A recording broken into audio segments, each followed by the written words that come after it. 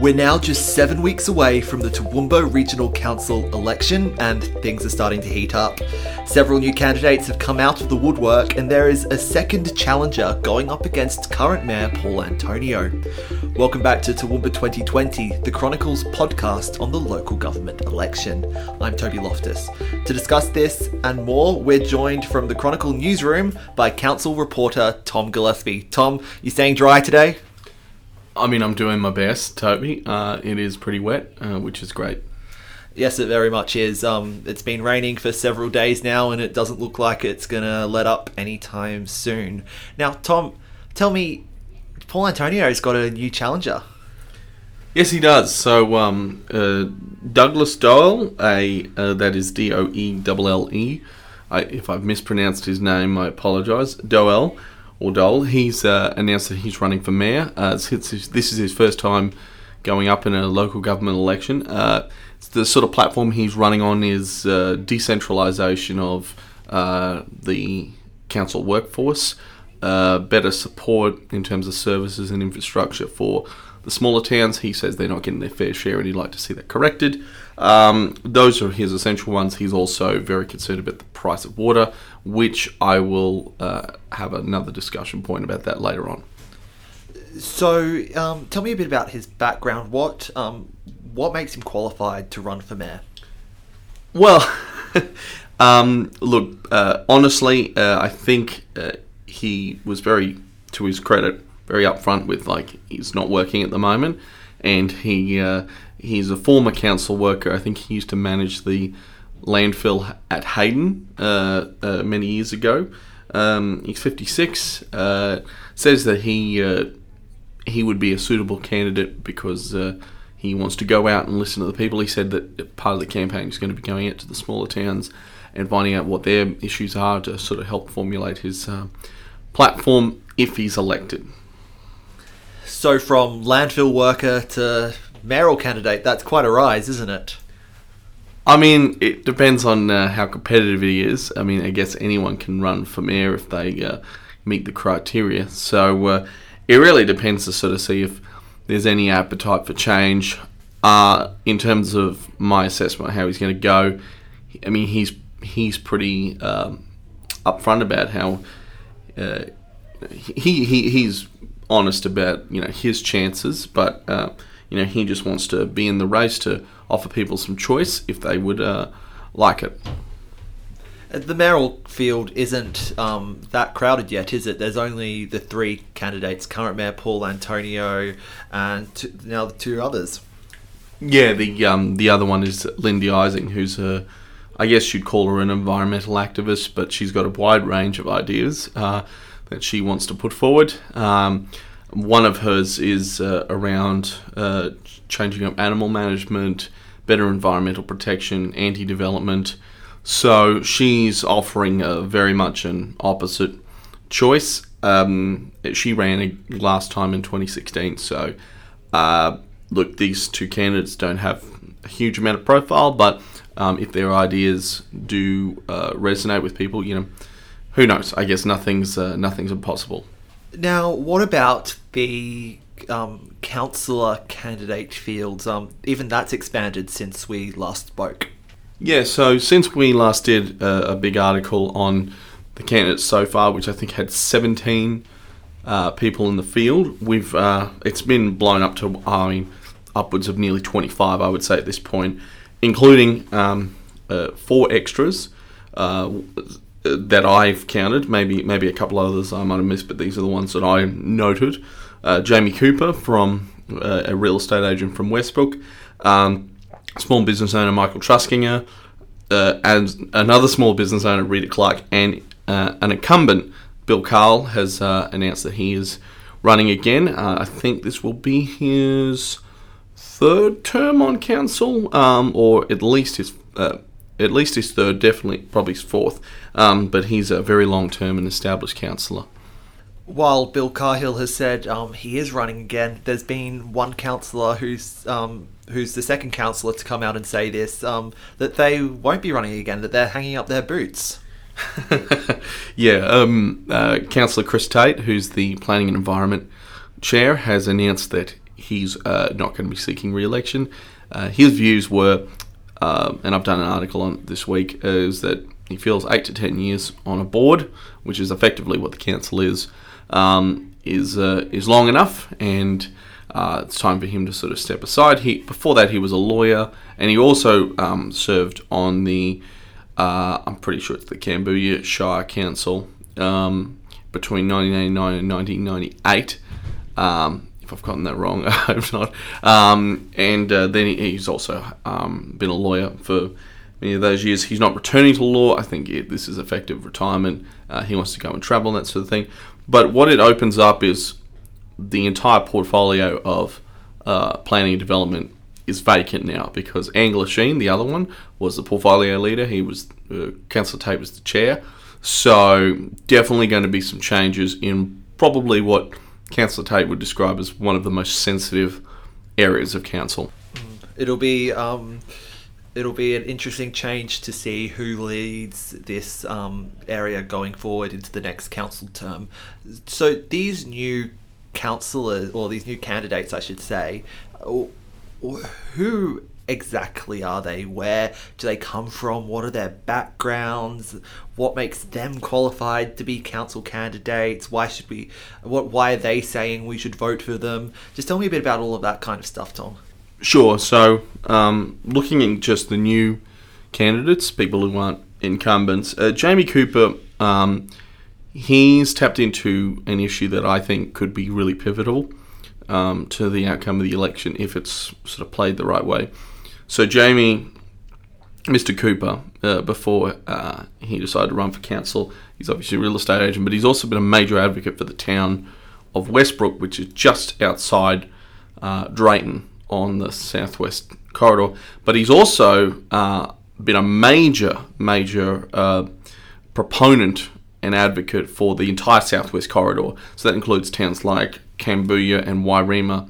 He believes that they're fast-growing areas, which the numbers do back that up, that they're fast-growing population areas, and that they deserve better attention in terms of public infrastructure, public investment, services, that sort of thing.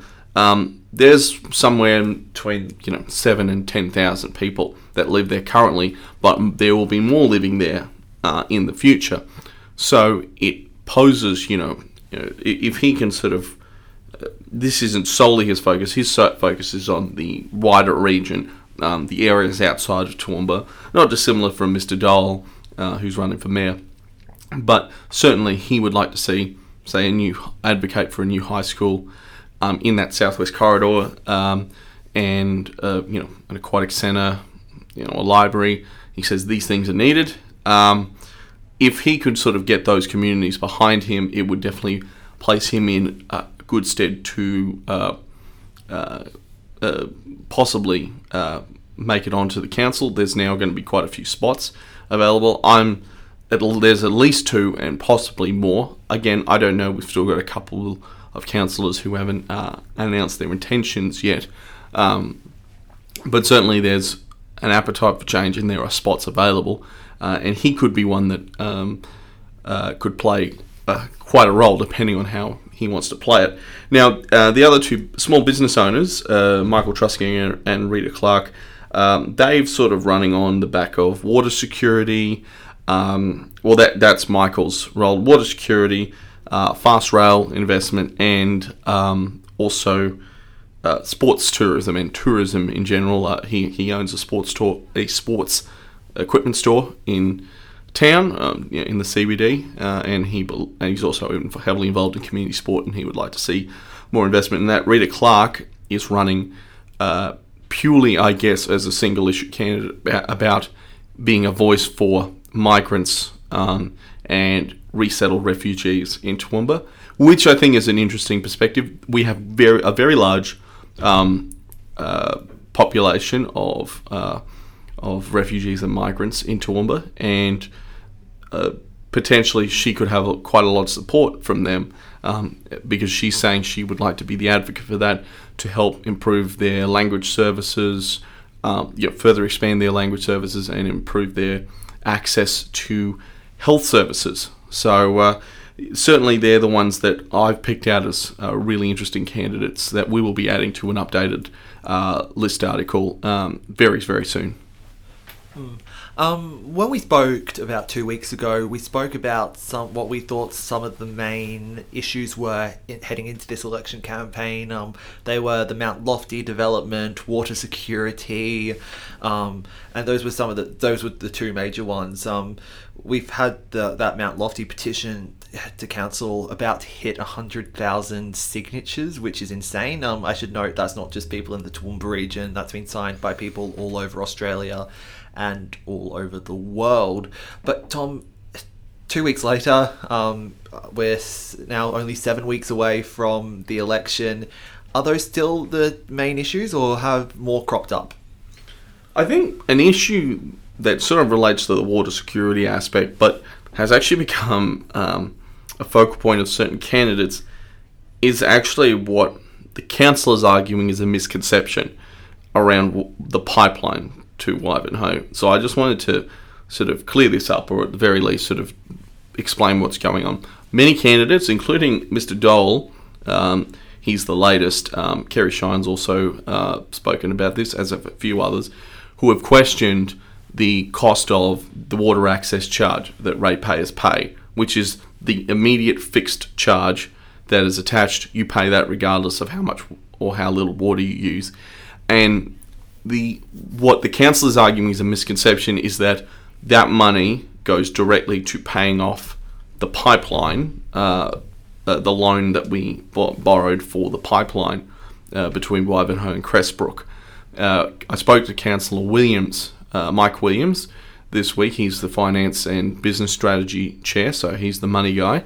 And he says that not only have council not paid off the loan that they borrowed from the Queensland Treasury for that pipeline, but that also the doubling of the access charge in 2009, which sort of put it in the vicinity of about $600 a year, although that does change, but that's what it's roughly been for the last sort of 10 years, was not solely for the to pay off that pipeline. It's, as he said, the variable rates are to cover the cost of actually pumping the water, like the electricity required to pump the water through the system. I'm not talking about the Ivanhoe Dam here, but just pumping it through the system and the electricity to get it uphill and that sort of thing. Where the fixed rate charge is there to cover the cost of maintenance to the system. Council data shows that they experience, I think, sometimes up to 10% water loss in the system, which is simply pipes leaking water. So that's valuable drinking water that is just disappearing into the ground around these pipes. And of course, there's also great safety issues as well if they burst or something like that. And they have a really aging infrastructure. And Councillor Williams said that those concepts that it was used to pay off the pipeline and the pipeline has now been paid off are myths. Others disagree. I'm not siding either way. That's just what the council is saying, that they believe. Well, they said that they know that they haven't paid off the pipeline yet because they have a number of borrowings with the Queensland Treasury and they pay them off as a monthly repayment, much like you would any other loan. I get candidates have 2 more weeks to come forward and nominate for council now. Are we expecting any more people to put their hand up either as a council candidate or as a mayoral candidate? I think we will. Generally, if you have a look at the past track record, anywhere between 25 and 35 council candidates enter the race. Anywhere between 3 and 4 mayoral candidates are in the race. So I think it stands to I'd see no reason why we wouldn't go to sort of a 30 or 35 candidate race. Obviously, that creates quite a large field. The Chronicle will be absolutely covering each candidate in full and giving them a fair go and trying to cover the issues that they believe are important to the community and letting the community decide It's not a lot of time, because once the election is announced, we're expecting it to be only for 4 or 5 weeks of a campaign. So you can be certain that the Chronicle is going to be covering it and making sure that it's fair and equitable for everyone. Awesome. Thanks, Tom. So in the coming weeks, we'll be bringing you a closer look at some of the larger issues of the election campaign, and also speaking with retiring councillor Anne Glasheen about her retirement and what she thinks her legacy is. This podcast is made possible thanks to our valued subscribers. If you're yet to subscribe, we have a great $1 deal for 28 days on at the moment. Visit thechronicle.com.au/subscribe for all the info. Toowoomba 2020 is produced by me, Toby Loftus, and music is by Kevin McLeod.